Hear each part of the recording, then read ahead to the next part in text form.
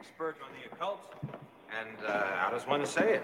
Obtainer of rare antiquities. That's one way of saying it. Why don't you sit down? You'll be more comfortable. Thank you. We interrupt this program to bring you a special report. This is Cheap Seat Reviews.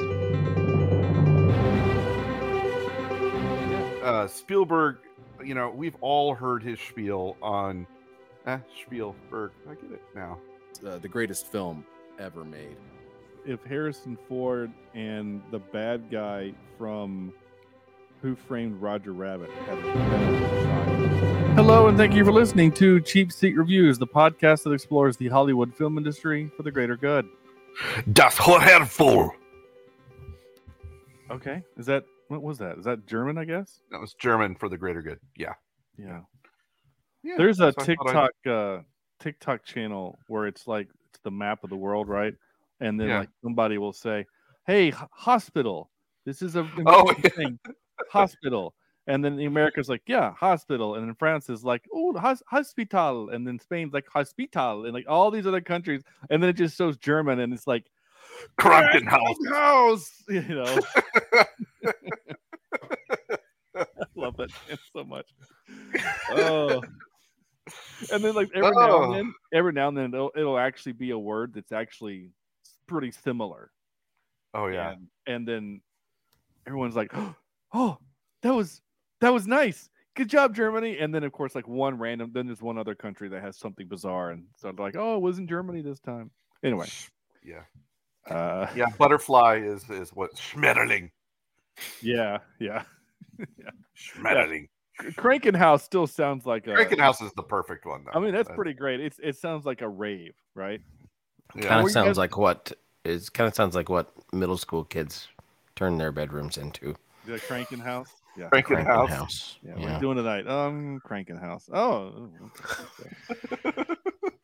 All right. Gross. Well, this is episode 437. 437. And tonight we're talking about Raiders of the Lost Ark. Now, I learned something a week or so ago when I started doing this, is that the Indiana Jones, the Indiana Jones subtitle, whatever, didn't come until the second movie. This is just called Raiders of the Lost Ark. So I did not know that. Seriously? So I'm typing in Indiana Jones. It comes in, and the Temple of Doom, and the Last Crusade, and the King with the Crystal Skull. Where's Raiders? So then I delete. RAID, Raiders of the Lost Ark. Oh my gosh. Yeah. So you learn something new every day. I didn't know that. I also didn't know until about 3 years ago that the second movie is a prequel. Yeah. Oh yeah. It comes out a year before. Just again, I've only seen, honestly, and we'll get to this next week, obviously. I've only seen the second one maybe 4 times ever. Really? All the way through. See, the second one was always on TV growing up. Always on TV. Yeah. So I always saw Temple of Doom. I never saw Raiders. In fact, I might have seen Raiders maybe 3 times now, all the way through. Yeah. So it just was never available. Yeah. Wow. I get that. And that's kind of like the opposite. You're not wrong. And I am going to introduce our guest who is being very patient. And I have watched Temple of Doom the same way. It was always on the UPN or the Chicago station, WGN or something like that. It was always on, but it was always the same part of the movie. It was always as the plane is about to crash and they jump out in the life raft. Oh yeah. And then they sled down. And then once they got to the temple, I was out. I was like, this part's scary. I don't want to watch this. And I'd stop the movie. So I'd watch the same 30 minutes of the movie, the first 30 minutes, and then I'd be good. Anyway. So this is episode Raiders of the Lost Ark is what we're doing tonight. And this is kind of a special thing that we're going to do. And I'll explain to that after I finally intro the show and our guest. I am Sean Allred, and joining me tonight is Andrew. Get this mother effing snake off this mother effing plane, Jemison. Kalema. No, wrong one. Wrong one? Okay. Wrong Sorry. one. Yeah. Wait, did I watch the wrong? No, I'm kidding. I'm just a week ahead. Hey guys. Hey, buddy. Hey, Andrew. Sam, never get into a fist fight on an airplane runway. Vector. The penitent man may pass.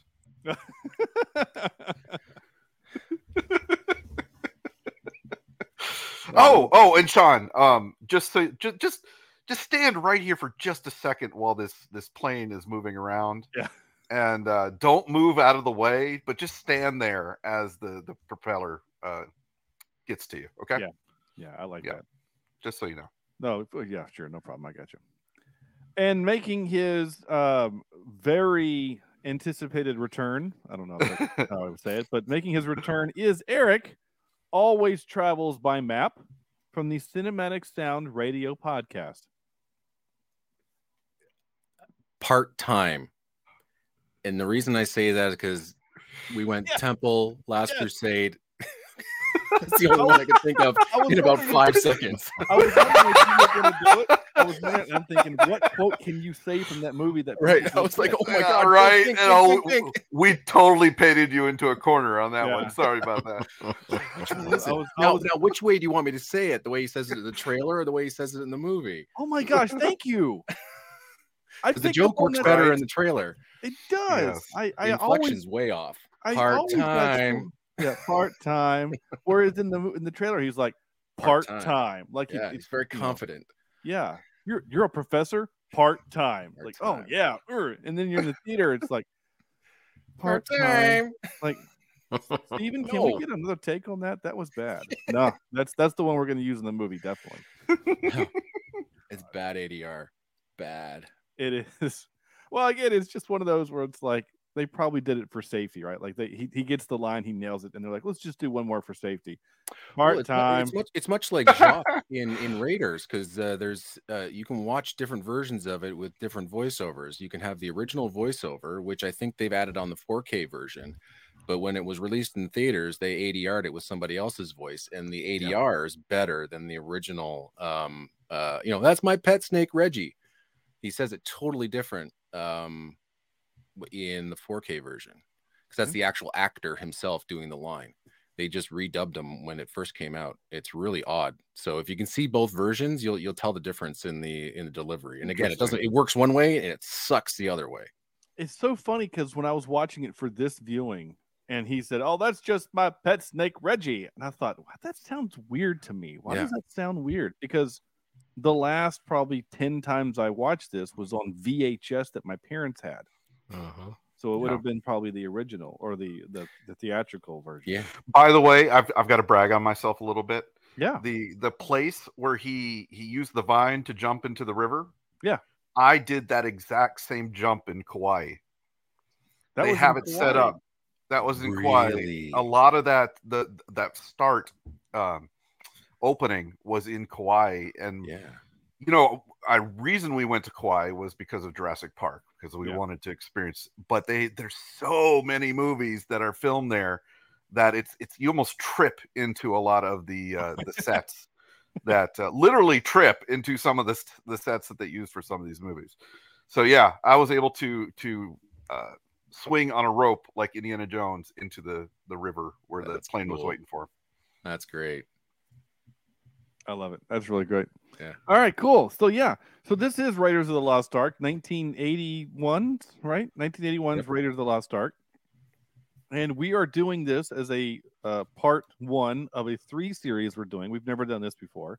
Well, we've done trilogies before, but the way we're doing it is we're doing one Indiana Jones movie a month leading up to Indiana Jones 5 coming out in the theater. We've already done Crystal Skull, and we're not doing it again, so we don't have to. Well, thank you. Oh Lord, I was worried about that one. Yeah, no, we're good. But we are going to do so this one, and then next month, Eric is going to rejoin us for Temple of Doom, and then in 2 months after that, or a month, whatever, 2 months after that, then you will do the Last Crusade. So I'm very excited for this. This is, again, something we've never done before, but I'm looking forward to it. And Eric has been so kind as to come on and just talk music with us that I thought, well, we need to have him on to talk actual movies And he said, "This is what I want to do," and I said, "Absolutely," because this Perfect. is like Absolutely. your favorite film, right? This is like my favorite film. Because Oh, you have wow. it on your wall over your right shoulder there. I mean, Well, that's Is that that was the teaser for Last Crusade. okay. Okay, I was about to say that looked like Crusade. I have Temple right there, Nice. and Nice. Raiders is downstairs in my hallway.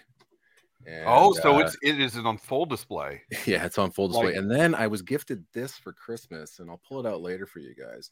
That's an official Kenner Indiana Jones doll from 1983 that came in its original package. A guy who I do a podcast with, a live stream with, Soundtracks with Birdman. He sent me that, and it's like in mint condition, and it is not cheap. And I just got it, and he sent me a note that said, before I opened it, says, "Eric, play the map room while opening this." And he goes, "I'll say no more." And so I literally played the map room while I was opening this, and out comes this Kenner doll. It's literally Ken, but with the likeness of with the hat and everything. of Harrison Ford, and Stubble? it's the same Does it have doll they stubble? used for Han Solo, just different eye colors. But the clothes are all perfect. The whip is there, the gun is there, the holster's there. Like, I don't collect these things. Like, all this stuff is, I'm pointing to, is all given to me by somebody. Oh yeah. But that was pretty special. That was awesome. So yeah. Sweet. Very cool. Cool. I like it. All right, so I'm excited to talk about this movie. This is going to be, I don't know if it's going to be a challenge or not, because this is one of those movies, right? We've already done all of the Star Wars movies, which are, again, beloved by most, and we run the risk of, when we do a movie like this, when one of us pokes a hole in something, are we going to incur the wrath of the nerds, or not? If I invoke the, this, we're going to talk about it later at length, but the Big Bang Theory on this movie, are we going to get some angry tweets? I don't know. I guess we'll find out. So, before we do all that, though, Andrew, please tell us what IMDb has to say about this movie.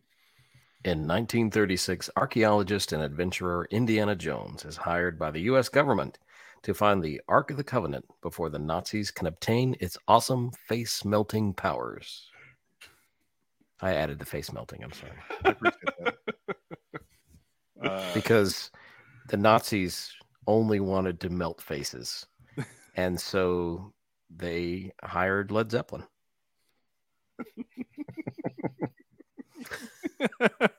Could you imagine that scene, but like with Led Zeppelin playing instead of the John Williams music? That'd have been interesting.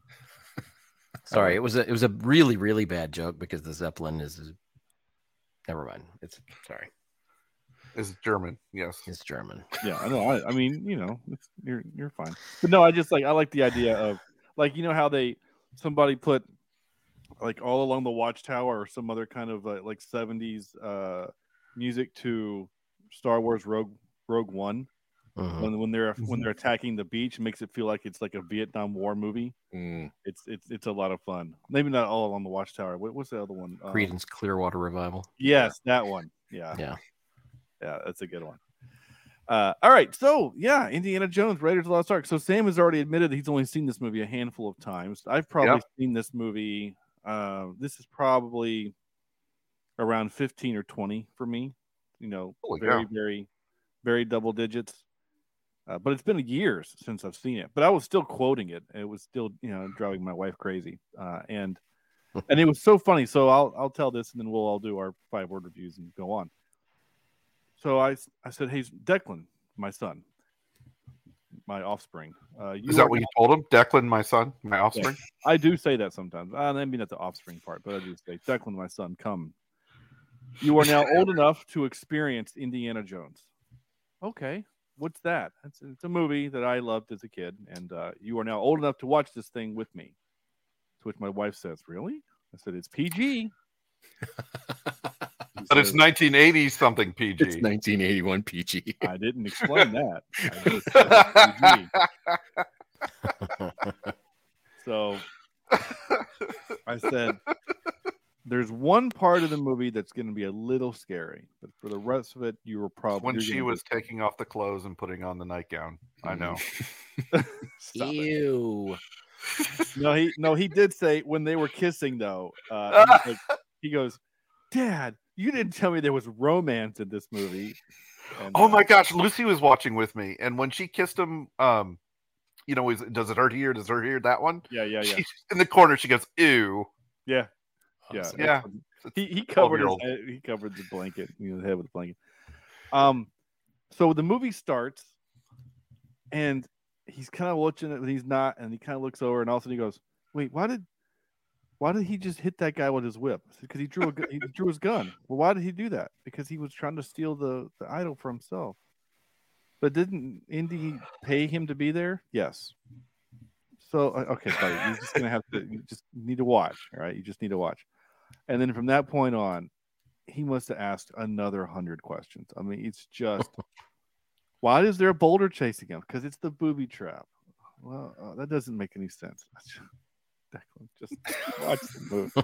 So, but it was still fun watching it through. And so when we got to the face melting part, he goes, "Whoa, was that the scary part?" I said, "Yeah." He goes, You didn't tell me that was the scary part." I said, "Well, I figured if I warned you ahead of time, then you would be freaked out. So I just let it happen." And was it scary?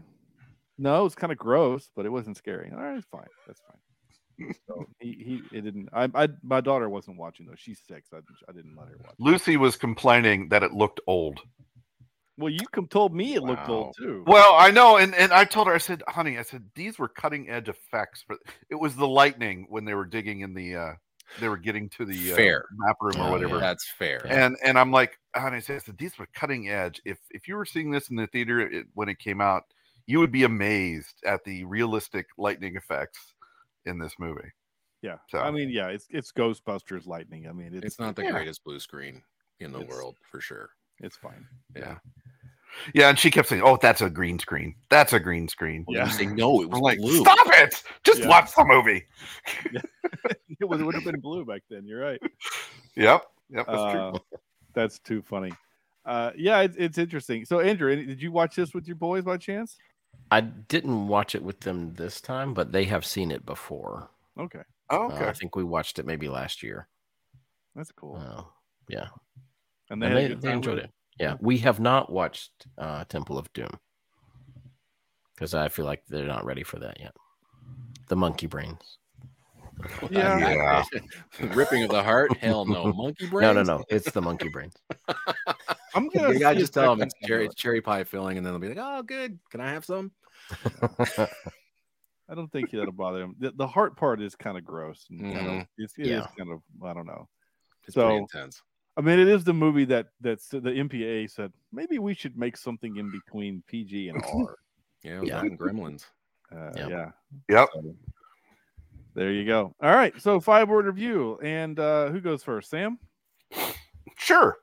My first one, and this will throw some words at you guys. It's just 3 words. Is Saturday afternoon goodness, right? Yeah. Spielberg. We've all heard his spiel on. Spielberg. I get it now. It's like a mountain of talk, right? Spiel.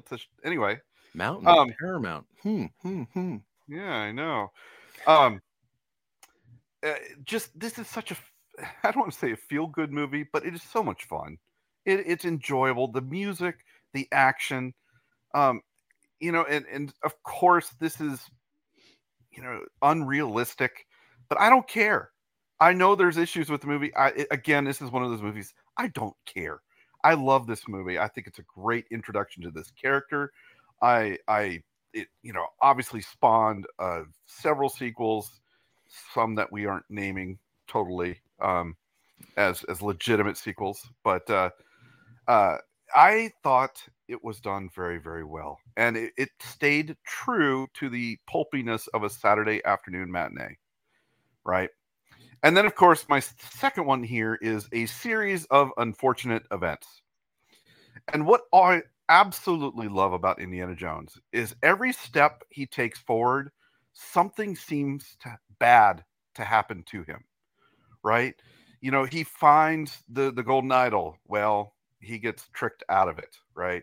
He finds the map room. Well, they close him into it, or they do all these different things, and that's what I love about Indiana Jones, is that he certainly is a superhero when it comes to the fight and the action, but doggone it, they keep trying to push him back. It's like fate desperately doesn't want Indiana Jones to win on any of these things.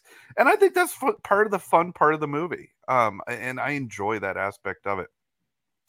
I love the aspect of this first Indiana Jones. I love the cinematic experience that Spielberg puts us through. There is something organic.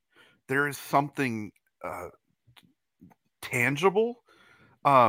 It seemed real in this first movie. And you got to think, I'm coming off of Kingdom of the Crystal Skull and even Last Crusade. So those were the last two I've seen.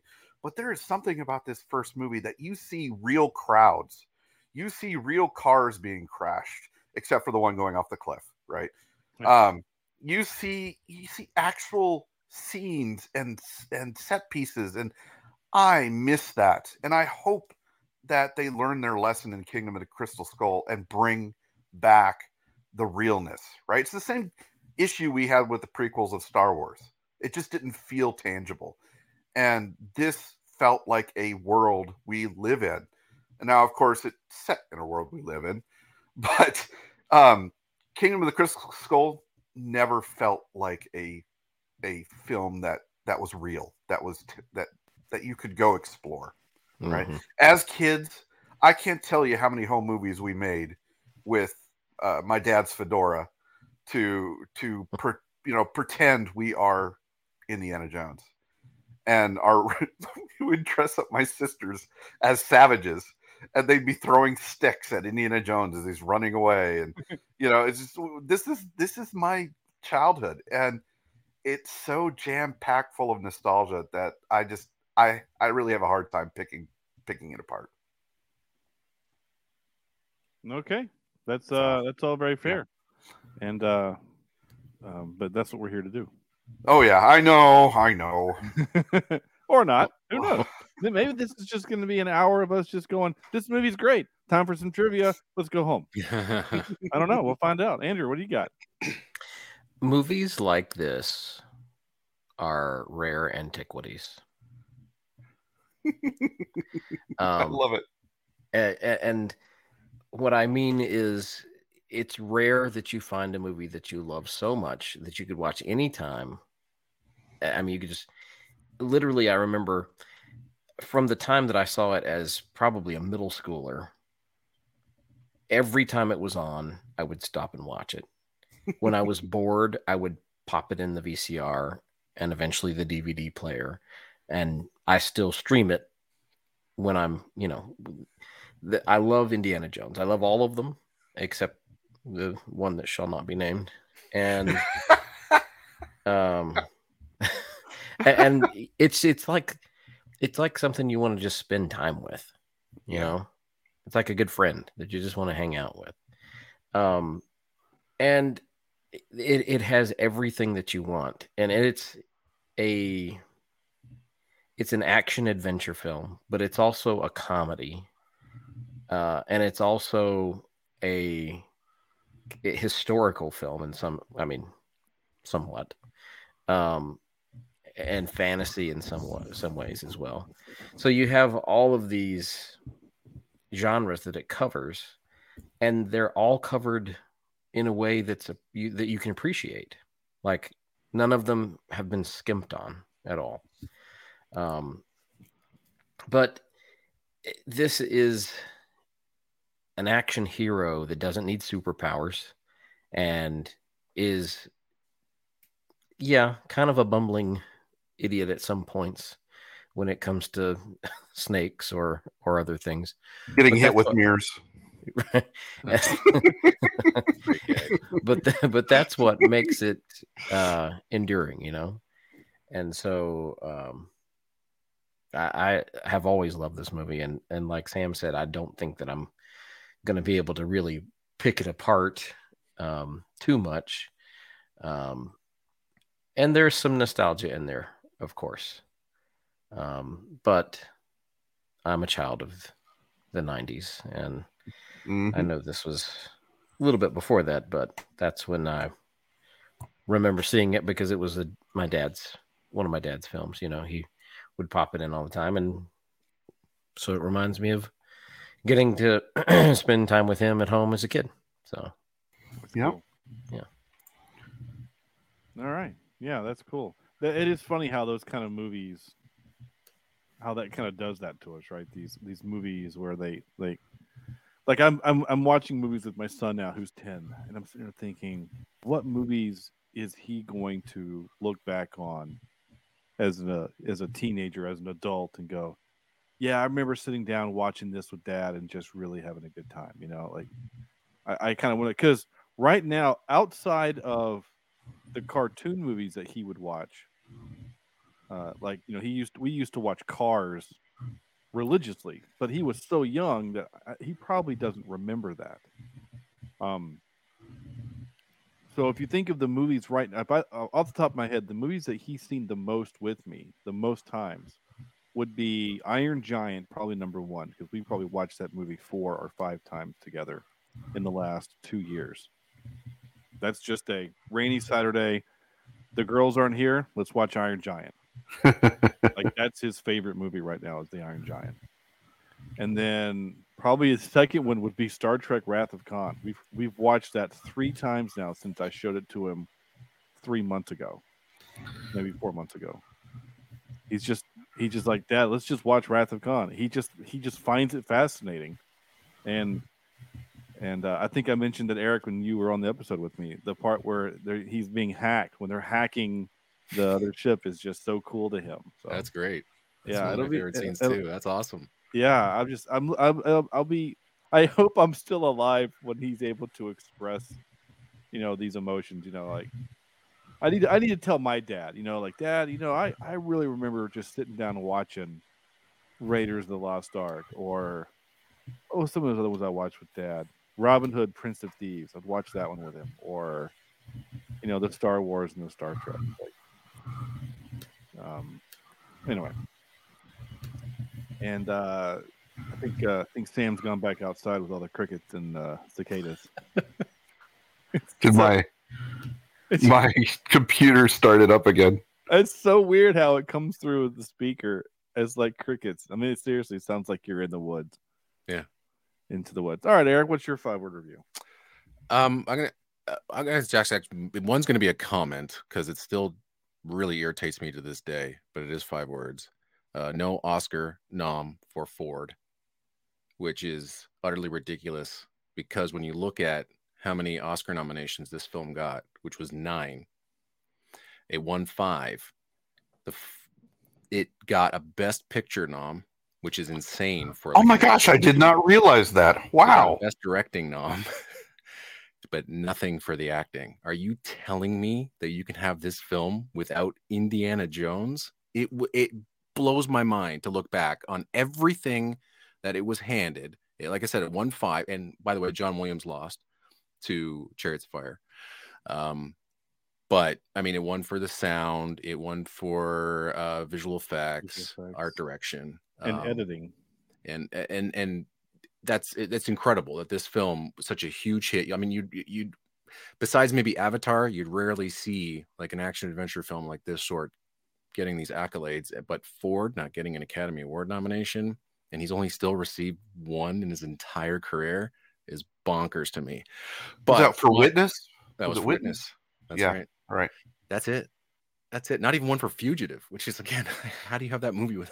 And that film was also Best Picture, Director, and whatnot. So, but my review is the greatest film ever made, and for me, it is. I like you guys have said. I can echo everything you've said. I can see this movie at any time, any day, any language, and I have done that. Because we do have French channels here in Canada, and I have on a Saturday, hey, Raiders is on. Oh, that's on the French channel. Okay, I know all the lines anyway. So, but I've seen this film hundreds of times. But there are 2 viewings that are incredibly special, which is the first time I saw it, and we're talking about seeing movies with parents, my mom is the one that introduced me to this film when I was a kid, and I was sick on a Monday, stayed home from school, and they had just rented a couple of films along with like a beta machine, as you would back in the early 80s, and they hadn't returned it yet. And she came to me and she says, "Hey, I got something that I think you might like, and it might make you feel better." So we sat down in the basement and she turned on Raiders of the Lost Ark. And she said the same thing. It might be a little intense. Your dad might not approve, but hey, you know, and my dad's not like, you know, you shouldn't be watching this type of dad. But she just kind of did it on her own, and it just blew my mind. And that's a very special memory, and we share that. And so the other memory was when Raiders of the Lost Ark came to Toronto for the live in concert show. So the Toronto Symphony was performing the score to the picture. I was going to take my mom as like, "Hey, thanks, you know, for showing me Raiders. It's super important," but she couldn't go. So I got to take my son with me. And so he had already seen it before, but he had never seen, actually, he did see it live to the picture once. We saw E.T. like a year earlier, but he knew how important this was, you know, to me, and we had a really, really good time. But that was the first time in my entire life, and this was about 5 years ago, maybe longer, that I saw the film on the big screen. So I'd never seen it in a theater. I'd always been on a television or on DVD or whatever. So the first time I ever see Raiders of the Lost Ark, big screen with like 100-piece Toronto Symphony Orchestra. Oh, nice. The thing is, I know that score inside and out. I've heard that score thousands of times, but I was hearing things that I'd never heard before. And not that the recording is crap. I mean, it's a great recording. It sounds amazing. It was done in England, Anvil Studios. Legendary Eric Tomlinson recorded it. It sounds magnificent, but I'm seeing things that are happening within the orchestra and hearing like a lot of the atonal music, avant-garde stuff that was written in it. It was unbelievable. So that was quite a special viewing of the movie. And but I mean, it's still, as you guys have said, it's got everything. I mean, if you want romance, it's there. If you want action, it's there. You want comedy, it's there. You want like some really deadly serious moments, it's there. You want great special effects. You want sprawling epic like Lawrence of Arabia. It's all there. It surprises you every time you see it, because sometimes you forget little things, or you'll see little like, for instance, I watched it the other day, and like I've seen it so many times, you start seeing mistakes. And so, like, you know, seeing the guy in the jeans and the t-shirt when Indy's drinking after Marion died, which is like really weird. But then I just saw a shot where they after Indy's first adventure in Peru, they pan down from the school clock tower. It's the school clock tower, I think, and they pan down to, you know, to see the exterior of the school, and you can see two students just on the left side of the screen who aren't really given an action, or they haven't heard it yet, and they're still until it pans down, and then they start walking, and I'm like, wait a minute, you guys missed your cue. So those little things I love seeing, and you know, like I always look forward to Indy falling and seeing the Cobra, and you'd see his reflection on the glass, but they've taken that out now. But it's always great to hear. I mean, there was a whole library of new special effects that were created for this. You know, Ben Burt is an absolute genius. You know, the punching effects with the, you know, their baseball bats on leather jackets, and you know, it's just it's like a warm, cozy blanket. You know, you're feeling like crap, throw on Raiders, and you'll be feeling better after a couple hours. But I love it. I love it. Love it. Love it. Love it. That's great. I love hearing all that. I really do. It's funny to me. I'm going to go on a weird soapbox here, but like I posted the other day on Twitter, like, hey, what's just your comfort movie, right? Like, just, or not, no, what was it? Yeah, just what's a comfort movie for you? Like, what's just a movie that just makes you happy, right? And I put a spoon with it. Yeah, well, yeah, of course.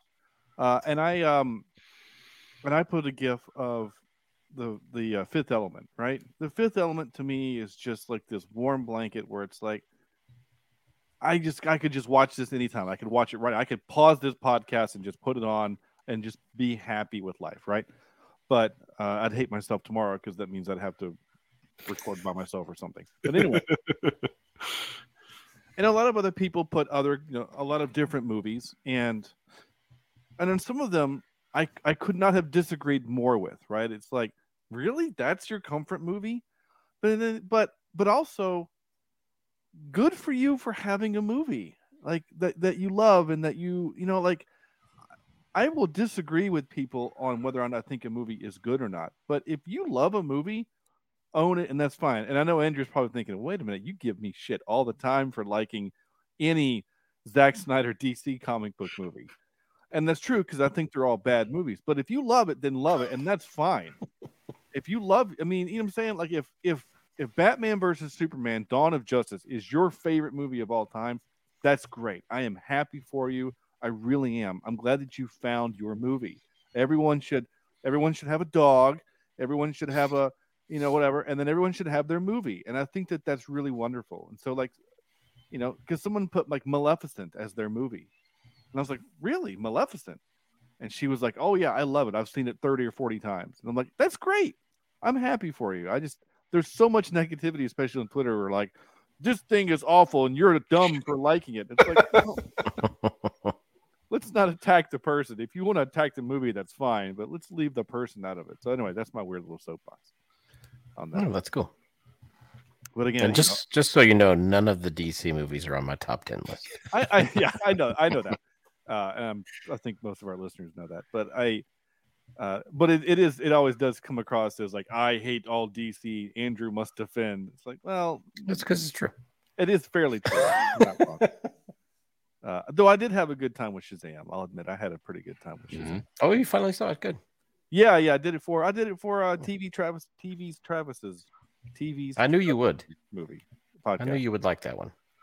It was good. I mean, of all of the DCEU that has been made, it would. I think I ranked them because Wonder Woman 1 would have to be my number. Oh 1. yeah. But then. Please go on watch our either get on our YouTube or join us on Discord. And Sam has created some kind of Harrison Ford Indiana Jones playing the violin for some reason. You got him playing you need to have him playing the saxophone. That's a weird violin. That is a weird violin. It looks like the he's coming through his finger, like the head there is coming through his finger. Yes, I think that was don't blame me. That was made for a toddler, because that's also a very tiny violin. Small violin. It's like half a fiddle. All right, so my 5-word review is my first one. I did 2. Is a fun historical God heist. So they go and they steal God, so to speak. And boy, my son was confused when they opened the Covenant or the Ark up, and it was just sand. Oh, that was my reaction as well. He goes, "Wait a minute, yeah, sand." Yep. And I said, "Well, one way to look at it is that if you had stone tablets that have been there for 2,000 years, I mean, maybe they would be sand. I don't know. They got jostled around and they broke. I don't know." And then my number 1 is I am doing it just to poke the bear. Is so what does Indy do again? Now, a good friend of mine, I can see Eric already bristling at that. I poked holes in that theory many, many times. So, but I like to hear what you have to say. So, a good friend of ours, his name's Chris Barton.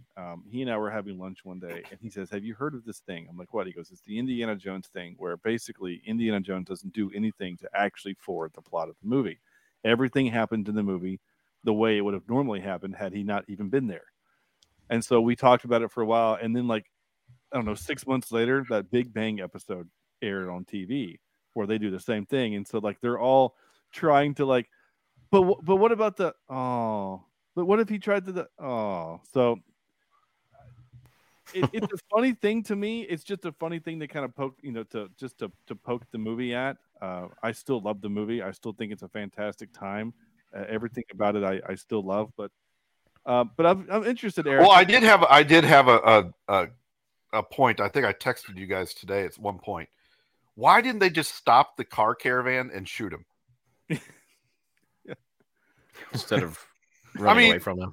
Honestly, I hate you now. I hate you. Because you're right. You should have just stopped the truck. Yeah. It's like, are they in that much of a hurry that they are going to, man by man by man? These are idiots. Just shoot them. Just stop the truck and shoot them. Yeah. So that was my, I think we broke that was my big realization today, that I was like, crap. That sucks now. I hate this film. He's gonna go downstairs and tear the poster off the wall. That's right. The one. I tear my doll in half now. Like, no. Yeah. So no, I mean, my thing is, and I'm, again, you guys can all let me know whether I'm way off, but would they have found Marion in Nepal without Indiana Jones? Now, I know that they were, finding out her dad's research, but he was dead. But I don't think anybody knew where Marion was, and Indy's like, well, I think I know where I can find her or where to start, and so she has the Raven Bar out in Nepal, and that leads the Nazi agent who's in the plane with Indiana Jones to Nepal. And so that's where, if you don't have that aspect, you don't get the medallion, and they still are looking in the wrong place, right? Because they have a one-sided medallion. So without the medallion, you don't find the Ark. So without Indiana Jones leading the Nazis to the Raven Bar, you don't really have a movie. For some reason, I missed that part. That honestly, for some reason I missed that the Nazis followed him there. Yeah. Yep. So, yeah, I caught that this time, because I was watching it this time trying to find a hole to and that is definitely definitely a hole, because they wouldn't have found her right as now. Could it have still have happened? Maybe over time. Yeah. But the Nazis didn't have a whole lot of time, if you think about the timeline. They didn't. Yeah. So yeah, that's the only thing. I mean, you don't find the Ark without the medallion. Yeah. And she had no idea what its value was either. Uh-huh. So that's where I'm like, Indy plays a role for sure. Yeah. And again, they don't find the Ark without Indiana Jones. So it is an interesting. It's still an interesting plot. I mean, it was written to the fact that as the hero, he still kind of loses, right? Like, yes. You know, I mean, he still kind of loses. Yep. I mean, he gets the girl. No, that's about it. The government takes what it's going to do, and with the top men and whatnot, and right. I mean, isn't that why we love him though? That's why we love Indiana Jones. It's because he only really saves the day in one film, like truly does something like what a hero would do, and that's in Temple of Doom. That's the only time he really, really saves the day. The other times, but then again, he also still loses the rock. So, but defeats the bad guy, saves the kids, and this one he just kind of like, keep your eyes shut. That's it. God will take care of the rest. Yeah. And same thing with like Last Crusade. It's its father's the hero actually, and saves his butt. So, and then Kingdom of the Crystal Skull, it's all aliens. But who cares? Yeah, that one. Yeah. I mean, him playing like the traditional hero saving the world. He doesn't really do that in Raiders. He tries, and that's what I like about it. He's a very flawed character. He tries his hardest, but Sam, you mentioned he gets beat up and just beat up hard, and I love the gag with Sallah. As they're getting on the boat and Salah's giving him the hug and he's just wincing, right? Every hug is a little tighter and he's just wincing. And then, 5 minutes later, he gets knocked in the head with the mirror, which still to this day, I roar. It's so perfect. His yell, the cut outside the boat. It's like, and his rub of his chin afterwards. You're like, man. And that's what I really like about this movie too, is it was economic. And it was done that way on purpose because Spielberg had just come off of 1941. And on top of that, he was over on Jaws. He was over schedule on Close Encounters. And he just absolutely blew his brains out in 1941. And that was his first real failure. And George Lucas is the one that essentially saved Steven Spielberg's career here. He's like, you're going to shoot and you're going to shoot fast. We got this many days and that's all we have.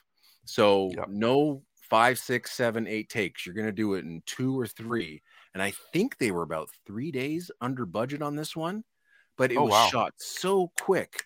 But you can just tell that everything that needed to be there was there. I mean, there's some things that were cut out, and even reading this making of book by J.W. Rinsler, there are little things that they were cutting out while they were on set. They're like, you know what? We don't need it. That's just a lot of fat. And even in the editing room, there's a whole conversation between Marion and Indy in the bar that was completely cut out, including their first kiss that we see on camera was completely cut out. There's a whole bunch of backstory, and they're like, you know what? No way. For timing, plot, nix it. Let's go. I did notice this time, I think there was a scene missing. When they get out of the tomb where all the mummies are and out of the snake, right? They push the block out, and they kind of got a shot from a ways away, and there is a dead body sitting outside of that. He passes out. So the deleted scene is they push the rock out, and there's a guy standing there, and he basically passes out, and that's where you're right, but you do see him. Okay, so that is cut out of the movie. Yeah. The other thing is in the Raven bar. You know when Marion has her hands on her head like this, right? And then she throws something down and you hear broken glass. Well, actually, she reaches into where the ice is and she's putting ice on her head because she's got a massive, like she's drunk out of her mind, right? And so that was to control the headache. And she throws snow down, but we don't see that. So it looks like she has like either shot glasses up against her head, but it's really snow. And they throw it down and they add the sound effect of glass being broken, but it's really ice. And those are little things that, again, they just take out. You don't really need it. And it's amazing how a sound effect can just change, your perception or whatever is happening. And I mean, and the other thing about this movie is also the oneers. Those long shots are incredible. Like you don't realize the conversation between Brody and Indy in his house and how that is just one single shot until we get to the cut where he throws the gun into his luggage. Suitcase. He's always was unbelievable. I'm like, you keep forgetting that it's just one shot, and even the crane shot down into the bar where they're doing the drinking game, that is all one take, and I'm like, that's brilliant, and that's brilliant use of time, and it's also great storytelling as well. You don't need a million cuts. Much like, Liam Neeson jumping over a fence where it's like 25 cuts in whatever Taken movie it was, right? But here you have, purposeful shots. And it just even Indy talking with Sala as they're going to the map room, all that great dolly shot, and you see, like Sam said, like hundreds of people digging, real people, real set, the mine cars, which was actually set up for the mine car chase. Supposed to be in Raiders, but they took it out and threw it into Temple of Doom. All that was built for a chase scene, which again they just said, nope, we don't have time, we'll do it in the next film. But yeah, the Douglas Slocum, poor guy. I mean, he went blind near the end of his life, but his cinematography in this film, I mean, you could really tell the difference between these 3 films. And then when you get to Kaminsky and Kingdom of the Crystal Skull, just how important Douglas Slocum was, the bright, saturated Technicolor look of these 3 films, especially Raiders and Temple, look incredible. I mean, even Last Crusade, I watched that recently, and it's just a beautifully shot, beautifully lit. The cinematography is absolutely gorgeous. Like I said, I think it's a perfect movie. And there's just so many aspects and just so many all-stars in this film. You look at the crew. I mean, is there a George Lucas and Steven Spielberg in today's film that you can think that would come together and make a movie this good? Like, who are the George Lucases and Steven Spielbergs? I mean, I can't imagine really working together anymore. It's the creator of Jaws and the creator of Star Wars. They're coming together to make this thing. This is going to be amazing, and it turns out that way.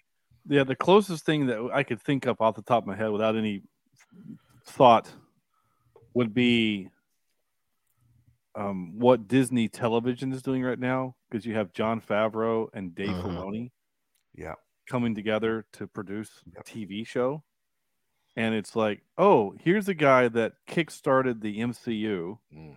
And then here's a guy that, in Dave Filoni, that knows as much of Star Wars as anyone on the planet. And he kickstarted the Clone Wars cartoon. Say what you will about those first 2 seasons. It's still a pretty good series, as well as, you know, some other great TV in Avatar: The Last Airbender, and on. So it would have been magical had those 2 guys made the prequel or the sequel movies. Yeah. But that's something we've lamented many times. But it was funny in this one, like it was an assistant to Mr. Spielberg, Kathleen Kennedy. And I was like, oh. Yeah. And my son goes, who's that? And I said, she's the executive producer of Star Wars for Disney. She's in charge. She's in charge of Disney, right? Or of Star Wars. Yeah. He says, oh, that's kind of cool. And then I kind of made a point to my daughter. There's a woman that's in charge of Star Wars.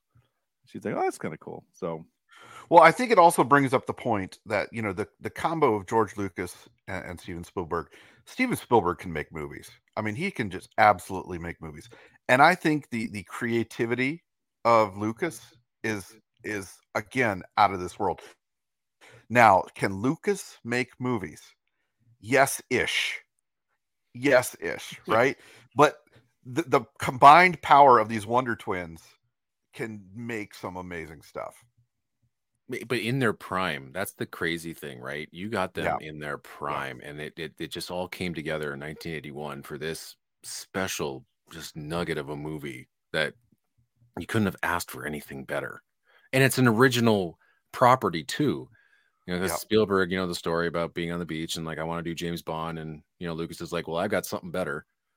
It's this.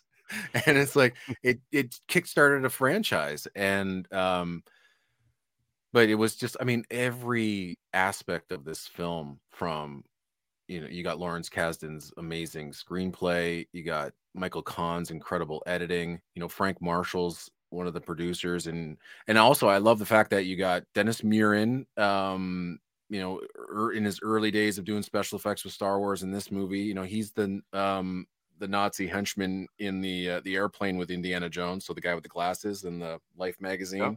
So he has a cameo. Frank Marshall's the guy on the flying wing, you know, pointing his gun and then getting hit over the head with by Marion. Yeah. You know, just little cameos here and there, you know, actors playing 2 different roles. It's just, it just seems like one of the most expensive fan films, or just like a real expensive like amateur movie where all of their friends came together and said, hey, let's have some fun. And that's what it was.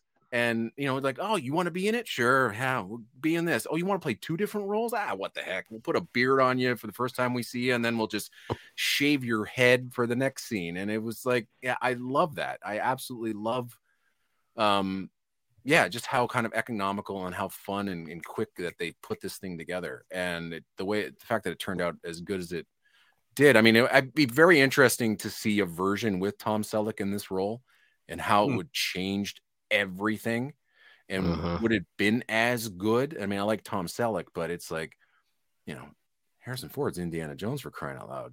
I can't see anybody else in that role. No. Yeah. And would we have had Quigley Down Under? Well, I mean, that's the real question. Yeah. That's what ultimately matters here. Is that question there. Thank you, Andrew. You're welcome.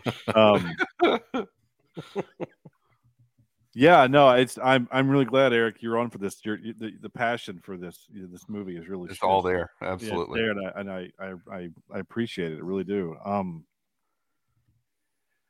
I guess we really haven't talked much about the movie itself. I just kind of feel like we're talking about how we feel about the movie, but I think that's okay. I mean, I don't think anyone listening to this episode needs us to really talk about the movie that much. If there's anyone listening that hasn't watched this movie at least once, then go watch the movie. It's on Amazon Prime. But I kind of feel like our audience, this is in their wheelhouse. And it's funny, watching it this time, Sam, because you messaged saying, "Hey, you saw the body." So when I went back and I was gathering clips and I saw that scene where there was a body, it wasn't until this time where I thought, did Spielberg just do a Michael Bay where like he's kind of waving the hand waving locations, because like they go into the ground and they drop like 40 or 50 feet. And then they walk out, and they're high up again next to an airport. And I thought, was there a scene cut where they had to travel like a long ways underground or something?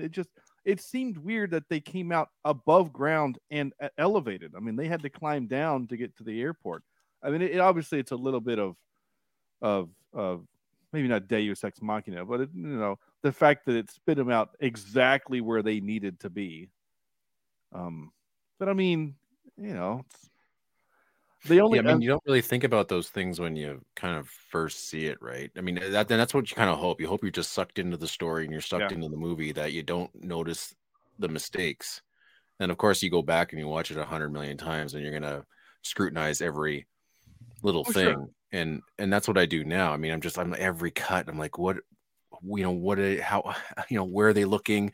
Marion's smoking. So is she smoking from one scene to the other, or is her hand down? But I mean, and again, for how fast it was shot, that's where I'm looking. I'm going, all right, so are things matching? But it's really, again, you kind of forget, like the whole basket chase, right? It's like none of that makes any sense. Right, even the changing of the basket, where like he's like, oh, they must change baskets. Well, that's a throwaway line to make sure that Marion is alive, right? But it's like, well, when and how and what? But it's the same guys carrying the basket to the truck. But it's like whatever. It's Benny Hill, for crying out loud, and it's they're just running in, or Scooby Doo, right? Scooby Doo going through doors and here and there. And my son was upset. I mean, he was like, oh, she's dead. Wow. I mean, he was upset. Like she's dead. And then he sees her. He goes, wait a minute. She was in that basket, Dad. I saw her get blown up. Blown up. Yeah. You were also talking in your a minute ago, talking about cameos. This is no spoiler. I'm just going to say this. I did see Ant-Man Quantumania this last weekend. And it's fine. It's a good time. Go watch it. It's not great. It's fine. It's funny, and it has some moments in it. Basically, it does feel like Phase 4 is like we're gonna pick a theme for the movie, and that theme is gonna meander its way through the entire movie. Because I also watched Wakanda Forever this weekend, and basically that movie is grief is hard. Like everything in that movie is driven by grief. In this movie, in Ant-Man, it's not grief. It's almost like regret.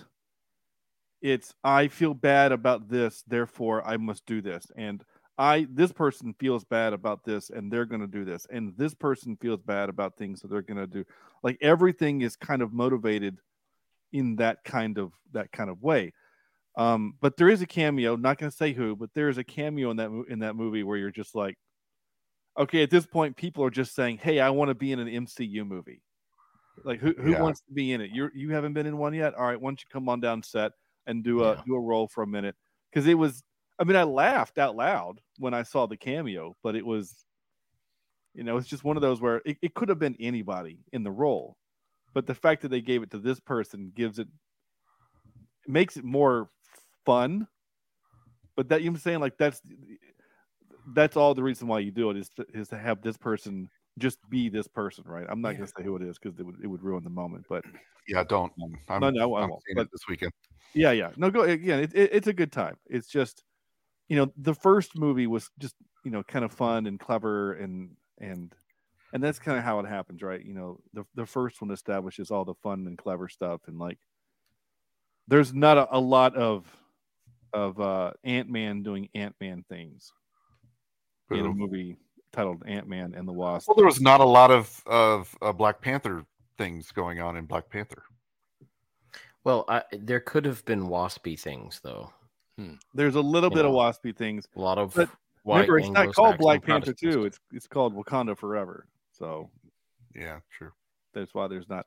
Also, for some reason, I just realized as I'm looking at myself in my camera, the shadow, whatever this is, what is this? Oh, it's my boom arm. It looks like there's a little dinosaur trying to eat my head. Yeah. Can you see that? It's kind of fun. Go to our YouTube page. It's interesting, but you talk about the grief aspect of this, and I mean, it hits Indy hard when she's dead. Like he's that whole tracking shot in of him drinking, and just there's nothing. But like even the monkey's making a few noises, but and then the Nazis bring him into the bar, and you don't really realize it until I guess when you're older that Indy was willing to go out in a blaze of glory. He was done. He was drunk. His love of his life is gone. He didn't care at that moment about the Ark whatsoever. And Harrison Ford, that's one of his best played scenes. You can just see it. I mean, it's in Profile, and it's another great shot. With Belloc talking. Yeah.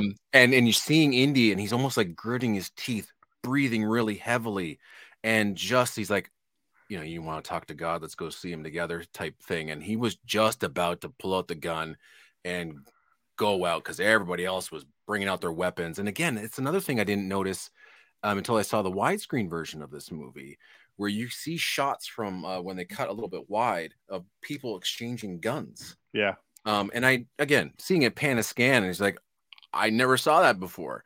But, the kids coming in to save him was a little like, all right, whatever. But the fact that he was going to end it right then and there is, I mean, it's the type of character development that you don't necessarily get in many action adventure movies these days, right? It's all about the action. But here you got a grief-stricken Indiana Jones who has just rekindled his, relationship with his lost love, and now she's gone, and he's like, forget the job, I'm finished.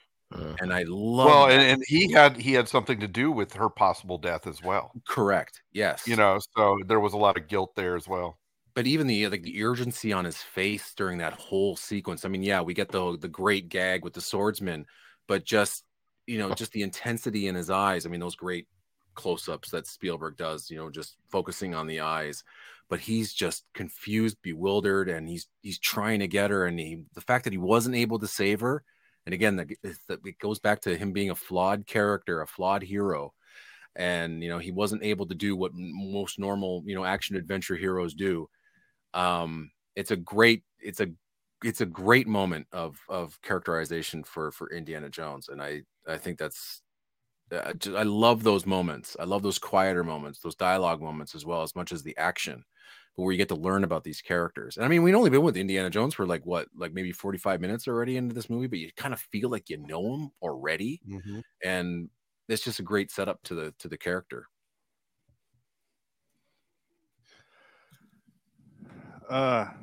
Yes. I had something to say and then I forgot it. No, sorry, I interrupted. Yeah. No, it's fine.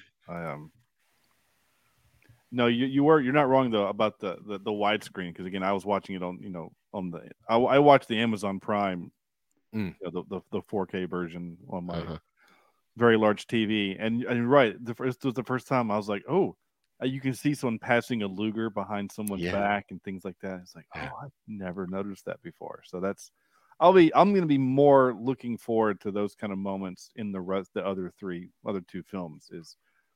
Now there's, again, I haven't seen Temple of Doom in so long, and all of it. I'm interested to see. I don't think I've seen Temple of Doom in a very long time, not having a TV edit. Yeah. Oh wow. Yeah. Right. Yeah. Right. Because that's how I grew up on it. Yeah. So there's got to be some stuff that I have missed over the years or don't remember, yes. And I'm really looking forward to that one. I love that you said that, Sam, because I have the same experience with both Ghostbusters and Star Trek V. Remember when I was talking when we did Ghostbusters for the podcast? That was the first time I'd ever seen the blowjob scene with the ghost. I'd never seen that before.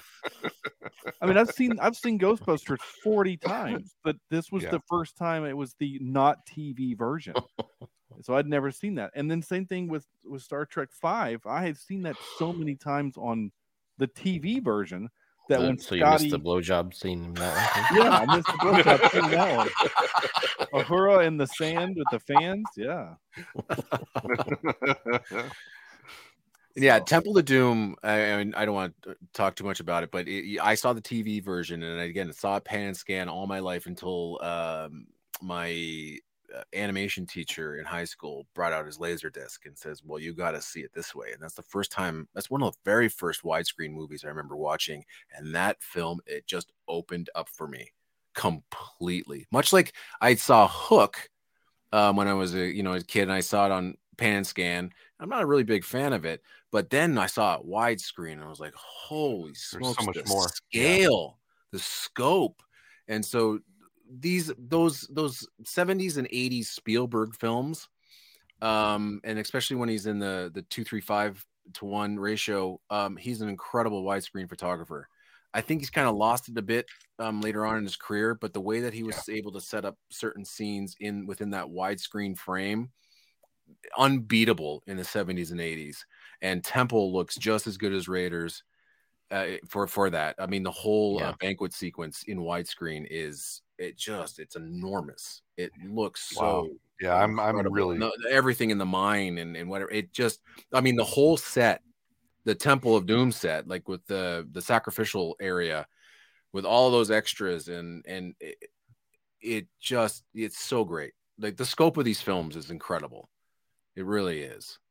Now, like I said, it's very David Lean, Lawrence of Arabia, just huge, or like, Ben-Hur. You can just feel how enormous these pictures are. Are we ready for some clips? I think we are. Okay.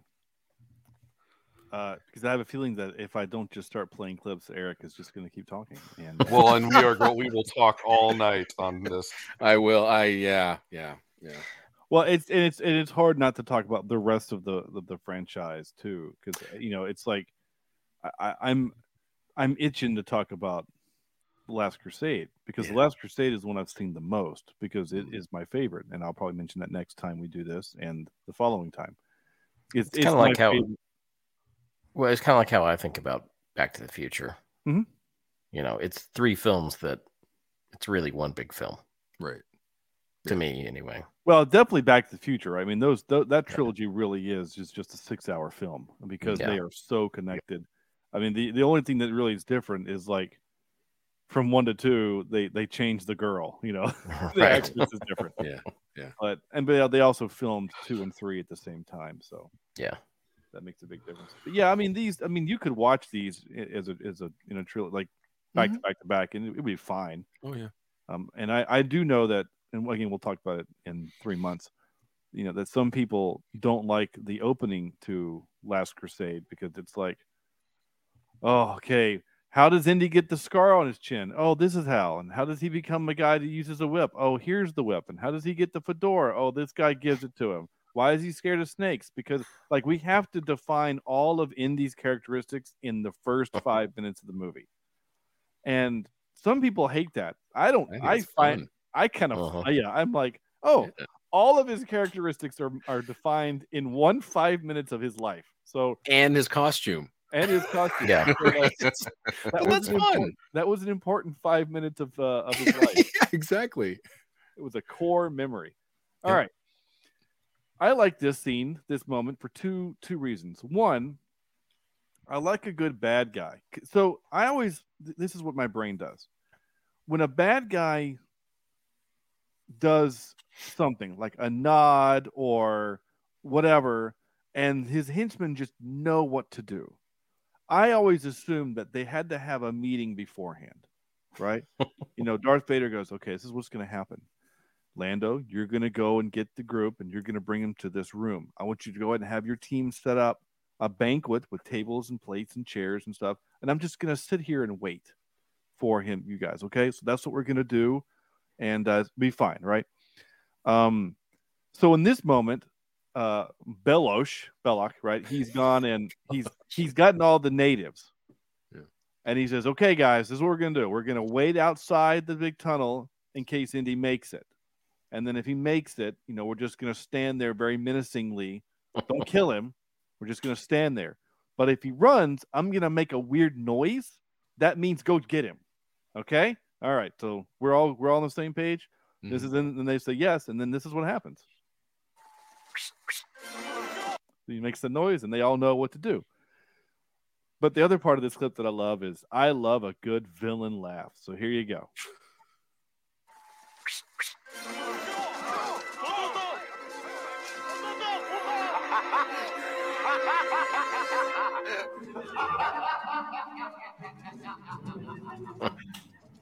It's great.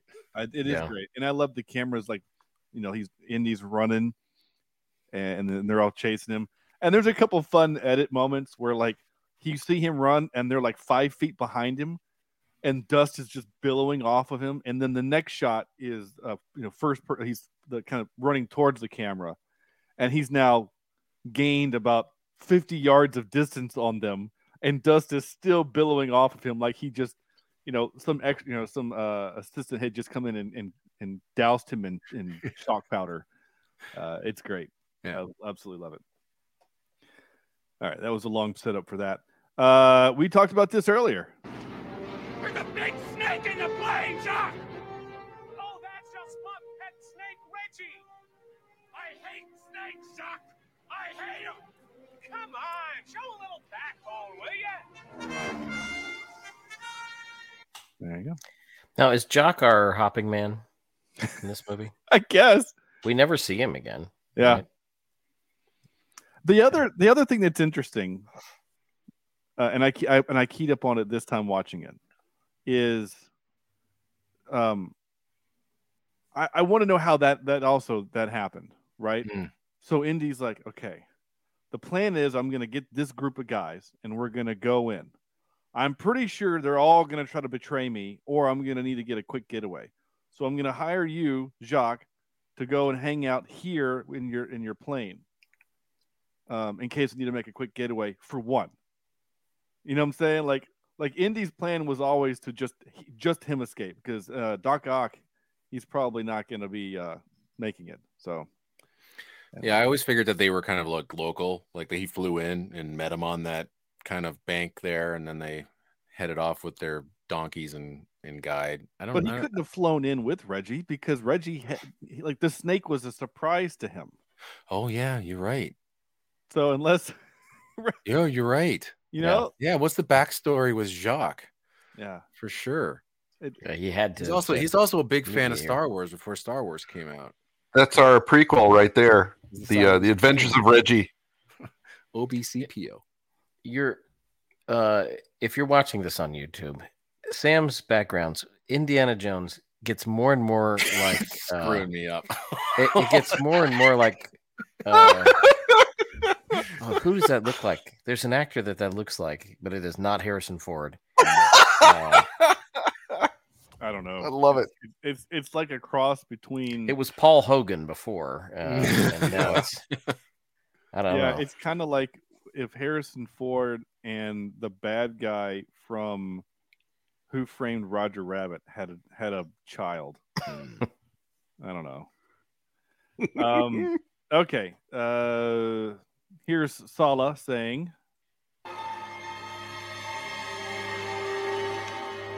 Bad dates. I thought about a few of those when I was recording that. I thought, should I set it up so this is what Kimberly told her sister about their first time with Sam. Bad dates. Yeah. So. She still gets on to me for hobbling on our first date, because you were pledging at the time. Yeah. And I made you do something stupid. This was the night before. And I twisted my ankle on a curb, laughing so hard at y'all's being stupid. Yeah. And I literally couldn't walk on an ankle out to my first date with Kimberly. The other fun part about that story is the prequel to that story is when you called me to tell me to go over to your apartment, I was at her dorm helping her pick out clothes for your date. Yep. I was literally the gay best friend helping her pick out clothes for her date. So, it's all okay. Again, I think Eric also made Eric's middle name on StreamYard here is this. Asps.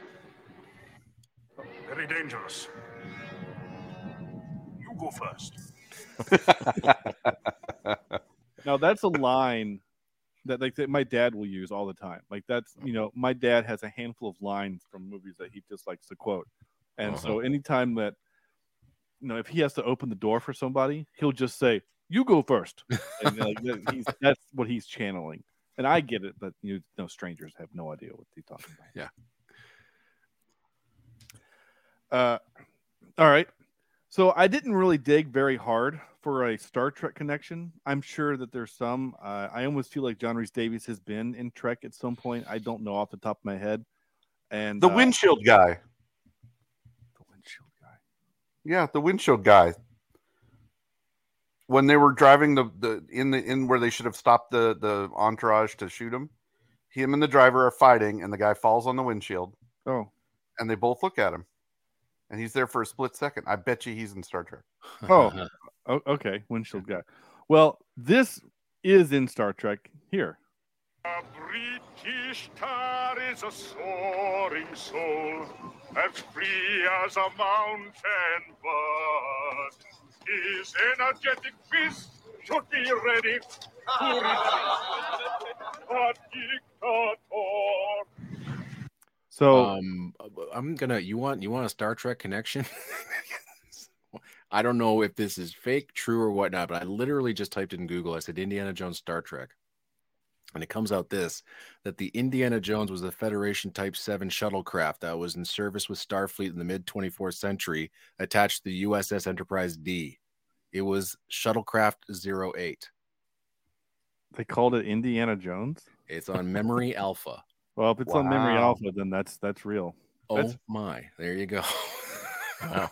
Well, so in Star Trek Insurrection, which we're gonna do in a few months, guys, they sing some Gilbert and Sullivan for various reasons, so it's fine.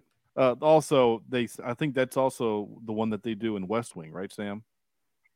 Yeah, I think so. I think they sing that one in West Wing, which is funny because they're making the joke like, it's the one about duty. They're all about duty. I don't care, So anyway, West Wing. There you go. Look at that. I mean, a Star Trek connection and West Wing in one thing. One fell swoop. That's right. And then, of course, I had to capture this. I thought we'd settled that. The Ark is somewhere very safe. From whom? The Ark is a source of unspeakable power, and it has to be researched. And it will be, I assure you, Dr. Brody, Dr. Jones. We have top men working on it right now. Dr. Jones. Who? Top men. Top men. So my son was extremely confused at the end when they're boxing it up and it's being stored. He says, "Wait a minute, that guy said that they were researching it." I said, "He lied, Declan. They're putting it away so that no one can have it." Now, ever. Let's be honest, okay? It's going to Area 51. Yes, it is Area 51 because we actually do establish that later on. But in my son asked that, he goes, "Is that Area 51?" I said, "Actually, yes, it is." But let's be honest. I mean, maybe not 1936 United States, but definitely 1940s, 1950s United States would say, we need to defeat the communists, and we have this thing that's in a box. We need to weaponize this thing somehow. Let's just drop it from a plane into the middle of, Moscow and just let all the soul suckers go out there and kill all the whatever. Like, it feels like something that would be weaponized. It almost feels Pollyanna, the fact that they would think the government would just put it away and hide it. I don't know. Maybe I'm too jaded on government right now. All right. Time for this. And now for some more bad news. Ready? I just watched that movie recently. It's so good to hear that clip in context. It was so lovely to watch that movie again.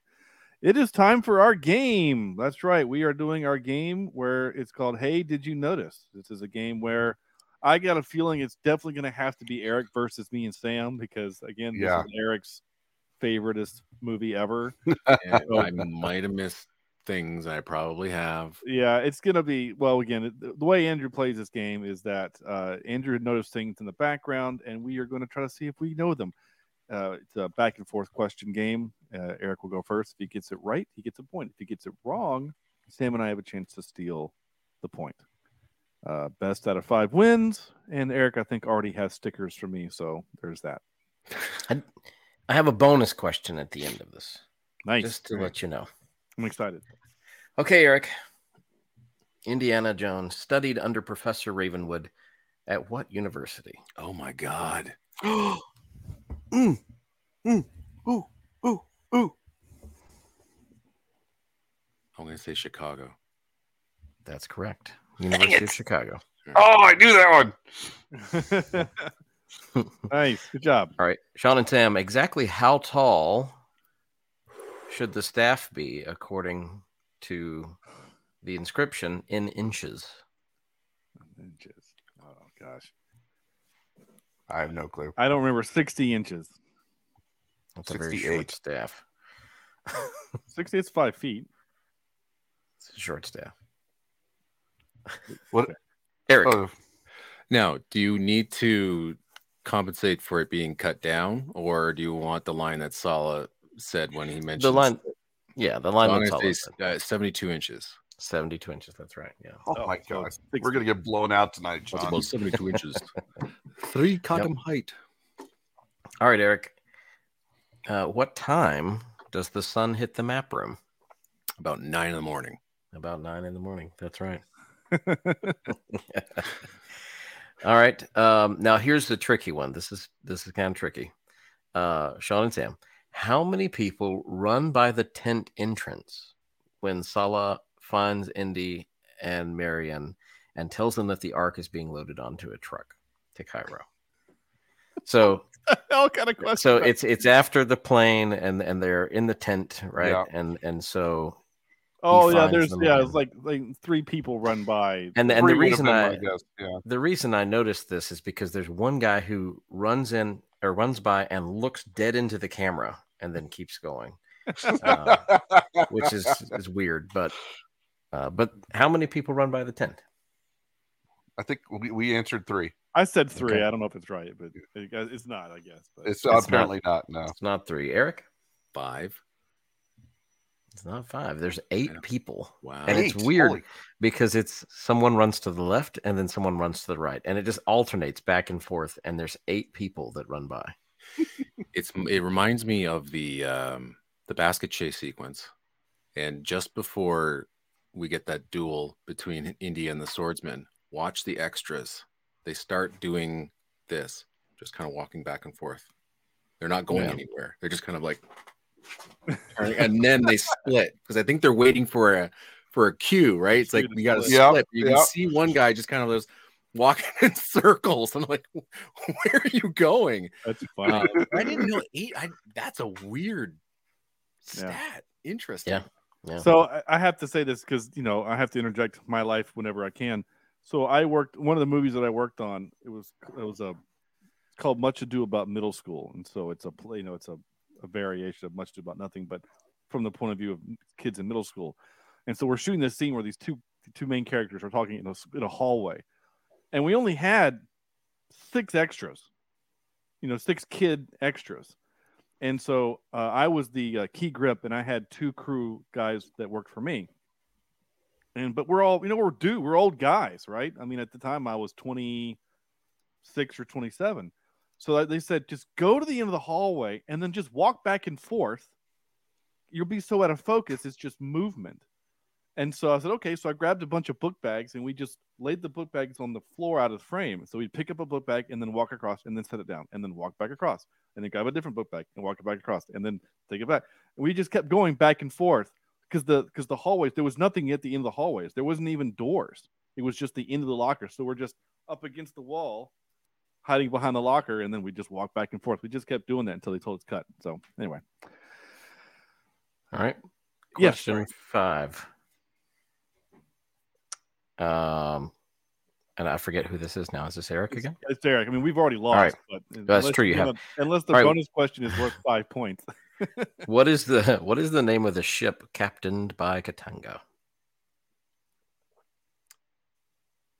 It's the something Bay.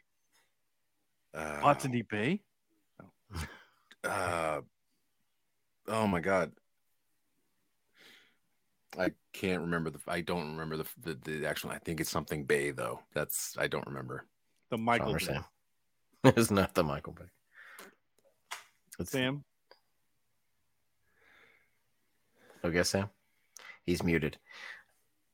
Bantu Wind.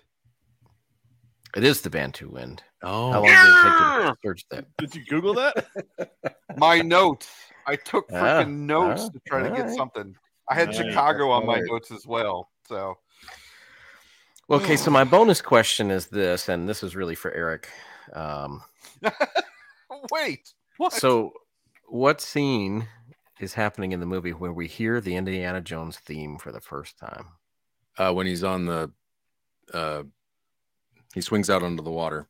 A lot of people think that it's when we see him for the first time, but those are just random notes. But yeah, the first time we hear it, he jumps into the water, chasing Jacques down. Yep. Yeah. So cool. Very cool. So I told these guys earlier. So I'm doing for the first time ever a full rewatch of TNG. I've never watched it from front to end as a series ever. I've done that with Voyager twice, Deep Space Nine, and Enterprise. Oh, good luck. So the pilot episode, the Encounter at Farpoint 1 and 2. Holy shit. Did they use that Goldsmith theme a lot in that episode? It's an hour and 40-minute episode, and they used the full theme at least 4 times. The saucer section? The saucer section. There's another section when they're...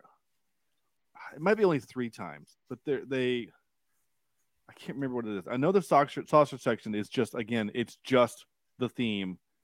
It might be happening when they're reattaching the saucer too. Maybe. I do know that they play a modified version of it when they have Bones on the ship, which I had forgotten that even was a thing. Yeah, me too. It's like DeForest Kelly. Makeup. It's so bad. Like DeForest Kelly just was hanging out nearby, and they said, "Hey, you want to have one scene with Data?" Okay. Yeah. So it's weird. But I mean, the reason they did that, and I won't go on too much, but Dennis McCarthy actually wrote an original theme for Star Trek: The Next Generation, and they didn't use it. But you can hear it about 2 or 3 times in the actual series, or in that episode. But he did a full-on expansive version of his new theme for that saucer section portion, and they said, "Nah, we'll just lay over what Goldsmith wrote."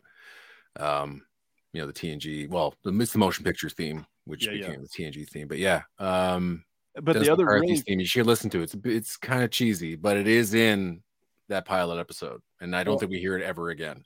And the really funny part to me was the main theme is very much orchestrated, and then the rest of the music is very much synthesizer. There's a lot of synthesizer in the low budget synthesizer, and it's like, ooh, that's jarring. All right. Yeah. Speaking of jarring, excuse me while I whip this out. All right, time for our top 3. And this movie has such an awesome opening scene, kind of opening sequence that we decided, and by we I mean Eric came up with, top 3 opening scenes in movies. And this week we start with Sam, who's still muted. All right, I didn't know if the crickets were back. My fan decided to come back on. So. Yeah, no worries. All right, my number 3, I have The Matrix. Yeah. The opening scene in The Matrix, kind of showing you what you were about to get yourself into. My number 2 is Jurassic Park. Mm-hmm. Yeah, I knew that was going to be on there. Speaking of, Sam Neill sitting behind you there in a chair, I see. Yeah, right. And my number one is The Dark Knight. Yeah. And the intro to the Joker. That is so good. It really is. It's so good. Eric. Besides Raiders of the Lost Ark, I won't include it just because it's still an incredible opening sequence. But I'm going to pick Inglourious Bastards. Okay. That whole sequence. That's a good one. Farmhouse. Unbelievable. I'm also going to pick the Oner in Touch of Evil. And I mean, for how they shot that back then, leading up to the ticking time bomb in that opening sequence, it's pretty magnificent. And then I'm going to pick Pulp Fiction. Oh, yeah. Another film where you're like, what the hell was that? And of course, you have to wait a few hours to figure out exactly what that was. And it's but again, dialogue, money. Yeah. So those three, besides Raiders, that would be my top three. All right. I like it. I go next. I have an honorable mention of Star Trek 09 with the attack on the Kelvin and the Romulan ship. That's a pretty awesome way to open the movie with, a birth and a death and all that stuff. That's my honorable mention. My number three is Star Trek Wrath of Khan. When you have kind of the fake out where it's, you think that the crew is dying. Oh, no, it's a simulator, but I still think it's a pretty awesome way to start the movie. Number two is Saving Private Ryan. Just, incredible. And my number one, I'm cheating a little bit. Technically not the opening scene. It's the first scene after the credits, and that's for Serenity. Interesting. The opening scene is great, but what I love is the introduction of the crew, introduction of the ship in a one take. I mean, there is one cut, but it's a one take shot. Yeah. I think it's a brilliant and beautiful shot. So technically not the opening scene, but because the opening scene is pre-credits, I consider that because it's also technically pre-series. That scene is like the pre-series. So that's the way I'm justifying breaking my own rule. Andrew. Well, before I get into my top three, there's some things I forgot to mention because I did take a couple of notes, and they were the two things that did bother me about the movie. Oh, okay. The Melina character at the very beginning of the movie, right? Yep. He runs away with the idol, and the dead version of him looks nothing like him at all. So much that I never realized that's who that was until this viewing. Oh, really? I always thought it was a different person and that he had just dropped the idol as he was running out. Oh, wow. So, yeah. And then number two was the bass that we get from the Foley work for the punches. I don't know but I was listening with my AirPods in, and every time you get a punch in this movie, it's like subwoofer. It's a good thud. Yeah. Baseball bats on leather jackets. It'll do that. Yeah. Okay. So I'm sorry. On to my top three best movie intros or opening scenes. I have Super Troopers. Wow. Just because I don't think a movie opening has made me laugh that hard. I have Knives Out because you begin with the death, and you start with the crime, and you have to figure out how it happened. And then I have a classic, Ferris Bueller's Day Off. Nice. Yeah. Very cool. Twitter was pretty active on this one, which I appreciate. So I'm going to run through these as quick as I can. So we've got Invasion of the Remake says, I still get shivers anytime I hear the theme when I'm watching Star Wars. So he's just saying Star Wars, that opening scenes for Star Wars. Your next favorite movie says The Dark Knight, Reservoir Dogs, and Halloween, the 1978 Halloween. Sean White, not the Olympic skater, but a snowboarder, but Sean White, fellow podcaster, says, hey, I actually caught this before you recorded for once. Anyway, John Wick Chapter 2, The Dark Knight, and The Matrix. Darren from Nostalgia Cast, who's been on our show, says opening scenes are tough for me to rank since most films are a gradual build to greatness. But if we're talking about my favorite Spielberg openers, that sock in the gut and announce their themes from the outset. I'll go with Jaws, Raiders, and Jurassic Park. And then this spawned a little thread of other people saying Raiders of the Lost Ark. And somebody else said Les Samurai. Yeah, okay. So that's all I'm going to go from there. Audie, the Audie Norman says Scott Pilgrim versus the World, The Lion King, and Captain America Winter Soldier. So I like that. That's a good set. Shoot the Flick says Screams, Heathers, and Guardians of the Galaxy. I mean, Guardians is just him singing, right? Like, I mean, it's still a fun intro, unless we're talking about the death scene at the beginning with his mom. Let's see, Kelly. Ooh, I can't pronounce that last name. Kelly, the Antipodal at Antipodal says, when Indy discovers that Marion is alive in the tent, yet returns to the chamber to continue digging. Oh, she's just talking about scenes in this movie. Okay. Oh. And the scene between Indy and Marion on the tramp steamer. It's not the years, honey. It's the mileage. Okay. Sincera says Independence Day, Undiscovered Country. Yeah, Undiscovered Country. I like that one. Who Framed Roger Rabbit and Princess Bride. Let's see. Drew from Across the Stars podcast, excuse me, says Star Trek 2, Deadpool, and Star Wars, A New Hope. Uh-huh. And then I think this one was more for you. No, I'm sorry. I'm sorry. It had you tagged, Eric, but anyway. Let's see. James Bond wants Nazis banned. That's his name. Okay.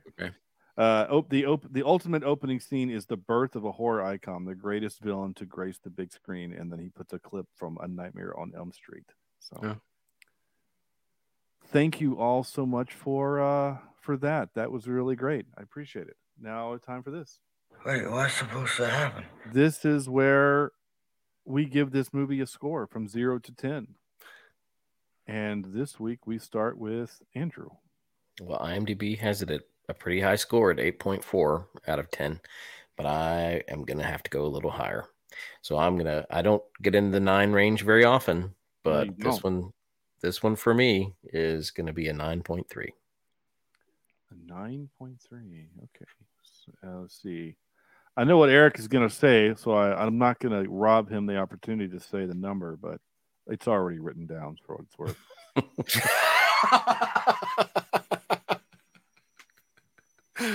Yeah. Good. Go ahead. 10 whip cracks out of 10 there. There you go. Speaking of whip, hold on just one second, though. This is something that I noticed this time, and it kind of bothered me a little bit, too. Indiana Jones always uses that big Colt 6-shooter. Uh-huh. But in the bar scene, he's using like a 9mm magazine-fed pistol. And because you see him reload it. You see the magazine, and then he drops it and then reloads the magazine. Like he came prepared for that fight with that gun, which we established earlier is still his revolver when he throws it into the thing. So either he picked it up from a bad guy, which is possible, or maybe there was a scene or something missing. But he was using a different gun, and I keyed in on that this time. And I did too, because I was counting the shots to see if that would be one of my. But what I did notice though is that he loses that 6-shooter to Belloc. Yeah. But then he has, I guess, another one, in his apartment or he's an American. He can just go down the street and buy one. Yeah, but you're right. Yeah. Well, legit. This is America in the 1930s. There were gun stores on every corner, right? I mean, I'll never forget when we watched The Highwaymen, right? When Kevin Costner and Woody Harrelson need to go get armed up. He goes and buys an M1 Garand in a store. And he buys a Thompson submachine gun in a store. So True Value Hardware. Yeah, I mean, basically, it's like, Ace Gun Agency. Sam, by the way, just when Andrew says that he doesn't give 9s very often, I just want to really point out the last time Andrew gave a 9, was hold on, I missed it. The Harder They Fall. You really liked that one. Then... Now I will say, looking back at the list, because I do that occasionally, I think I've given some 9s that weren't justified. Maybe, but they were DC movies just to piss you off. That's fair. You gave Two Towers a 9.1, Harder They Fall a 9.123, Die Hard a 9.2, Empire Strikes Back a 9.2. You gave Ready Player One a 9.6. Yeah, it's one of my favorites. Suicide Squad a 9.4. See that one. That one's a little high. Yeah. No, but that was the one that we all liked. We all liked that one. So yeah. Oh, and then the next one is Avengers Endgame. So you know, you don't give them very often. I don't give out candy. You really don't. Sam, I got to work for it. All right. I got to give it. I'm also a high mark here. I'm going to do it 9.02 out of 10. Okay. 9.02, just to make the math fun. All right. I do too love this one. It is really great. It's fantastic. It's highly rewatchable. I mean, it's very rewatchable. And it's just a damn good time. So I'm just going to give it a 9. No, I can't do that. I'm going to give it a 9.1. There we go. Which gives it an average score of 9.355. I think that's a really good number for that movie. It's a really good movie. So I'll be interested to see how that ranks with us going forward, because that'll be fun to do. I was thinking I should have ranked it with the number that is put on the side of the arc as it's being put in Area 51. I should have said, because it's 9906753. So I should have said, 9.90675 is my. Did you write that down in case that was going to be one of Andrew's questions? It's in a picture up here. Okay. But no, I was actually looking for it. But I mean, that would have been an interesting bonus question for sure. Yeah. Yeah. Yeah. Or because I was expecting what was the tail number on Jacques' plane? Right. Well, Jacques' plane. Yeah, I know that one for sure. But on the Flying Wing, I don't know if there was a special number for that one. But yeah, OBCPO is on Jacques' plane. I love that I just have started this game really just to mess with you guys while you watch movies. It works. It works. That's pretty much the fact that they're referencing Star Wars. I mean, I don't think they reference Star Wars in Last Crusade, but they do have a Star Wars actor in it. But because you got Club Obi-Wan and Temple of Doom, and then you get the Star Wars reference here in Raiders. So there's and of course C-3PO and R2-D2 are in the Well of Souls as well. They're hieroglyphics. Yep. Yeah, well, and that's fine. Isn't it also? Isn't the Egypt scenes? Isn't that Tunisia where they also did Star Wars? Yep. Yeah. Mm-hmm. Yeah. And everybody got sick but Spielberg because he ate SpaghettiOs. Local food. He had canned food. Yeah. And that's of course. And I mean, I think we all know, Harrison Ford was sick, and that's how we got the swordsman gag. I mean, it's just amazing how you got to make it up on the fly. And he's like, well, I'm just gonna. No, why can't I just shoot the guy? I'm like, oh, great idea. When that scene happened, I paused the movie and explained the story to my son, and he says, "You mean they were going to have a big fight scene?" I said, "Yeah, they were going to have a big sword fight scene," and then but he was sick, and so he came up with this idea and did it. And my son's like, "That's amazing." It was also about halfway through the movie before my son realized that was Han Solo. Oh, really? And that's amazing, yeah, because he does not look like typically what Harrison Ford character would look like. He's dirty, he's tanned, he's not shaved, he really close cut haircut. They made him look as different as possible from Han Solo as they could. Even the way he speaks, it's very different. One last thing I forgot, I can't believe I forgot this also. We were talking about kind of Deus Ex Machina, when how convenient that it spit them out right by the airport. It was also super convenient that the sub never submerged. Yeah. Yes. Yeah, and all that time at sea. Well, I mean, and there is a scene for that too that they shot, but of course they cut it out. Well, and he's supposed it to be makes holding on to the. Oh, it's like the periscope or something. Yeah, there's an actual shot of them. He holds onto the periscope as they're, and you can see it. You can actually see him over top, like where they do the map, right, to the island, Yeah. And then they have a wide shot as the sub's going into the base, harbor or whatever. and you can see he's holding onto the periscope on the wide shot.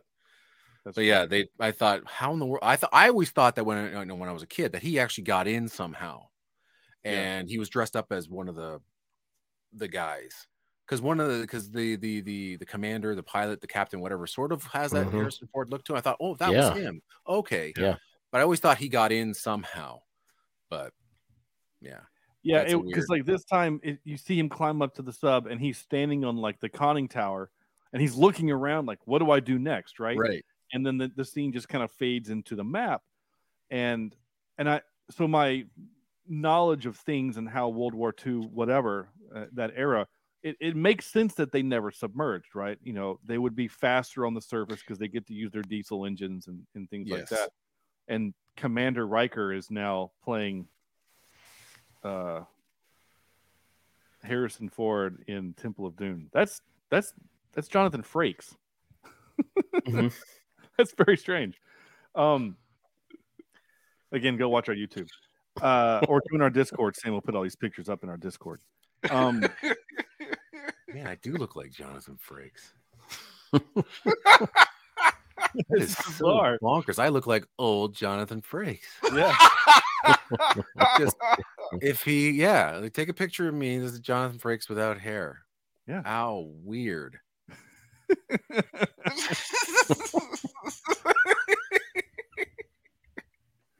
I mean, it looks awesome, right? I mean, it does. It looks great. Man. So that's what you've been doing for the past 2 hours? Last 3 or 4 minutes. Yeah. He did that in about 4 or 5 minutes. Impressive for 3 minutes. Yeah. Send that to me. I love that. Yeah, sure. This is me as Jonathan Frakes as Indiana Jones. As Indiana Jones. It is bizarre, like, because my first reaction was like, "That's Jonathan Frakes." Oh no, wait, that's actually Eric. But that's Eric. Wow. Oh, I love it. Yeah. Anyway, yeah, the sub doesn't need to submerge. That's the whole point. Right. It would run faster on the surface. It'd run about 13 or 14 knots on the surface. It'd run about 4 underwater. So it makes sense why they don't, but still. But then like the next scene when he's like in the cargo area, he's wet because he has to swim to get there. My son goes, "My gosh, he's sweaty." I said, no, he was in the water. He had to get into the water to get out. And he's like, "Oh." And then my son, it's so funny, like watching this through the eyes of a 10-year-old. By the way, a 10-year-old that actually knows more World War II history than probably a lot of American adults. And he says, "Dad, why did the Nazis have to brand everything? Like, did they really have to put a big banner while and I said, yes, Declan, they were very proud of who they were, and they wanted everything to be Nazi everything." So anyway, and also the reason why the sub wouldn't have submerged because they didn't need to. They were everything. We were at peace. Everybody was still at peacetime. Right. All right, that's the movie. I have nothing more to say on this movie, except Eric, please tell our listeners where they can find your show. And if you haven't listened to Eric's show, first of all, you should. Second, go to his YouTube channel. Like, just your intro graphic blew me away. I need to find out who your guy is because that was beautiful. So it's seriously, I'm not that good. It's just manipulating templates. So you did that? You did that yourself? I didn't. I took what I was given and then manipulated that into what I needed it to be. Yes. So.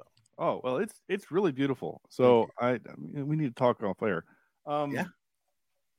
I want an intro for the show for the YouTube.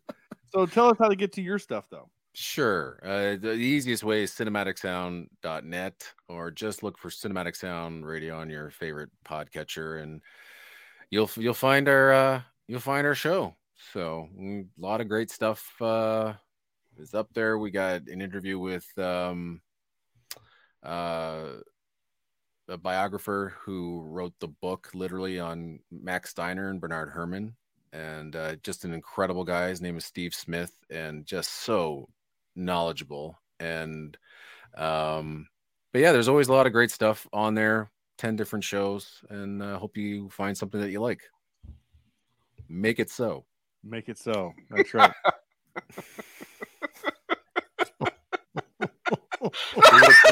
They would have canceled that show after one episode. Although you should put my face on Rikers as well.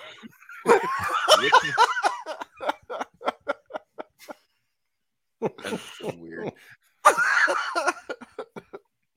Eric, just so you know, you're the very first guest that we have ever photoshopped. I am honored.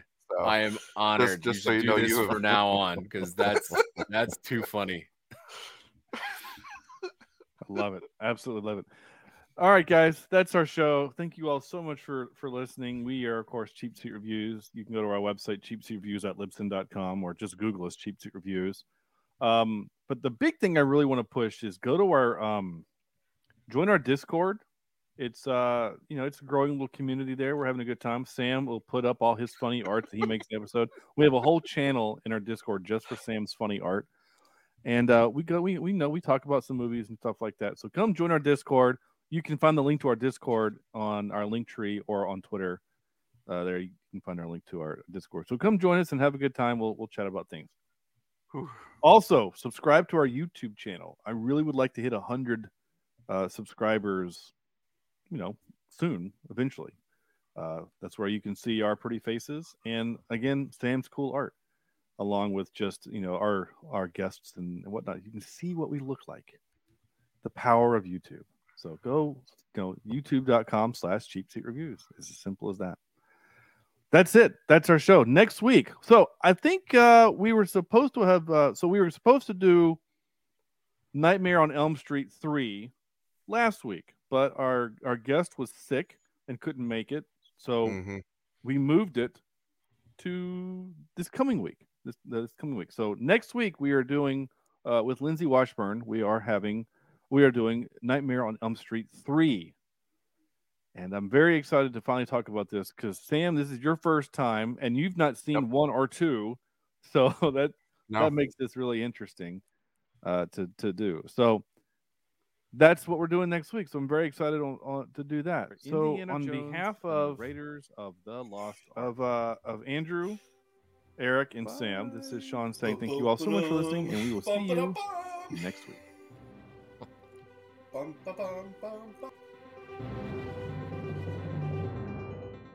This is Cheap Seat Reviews.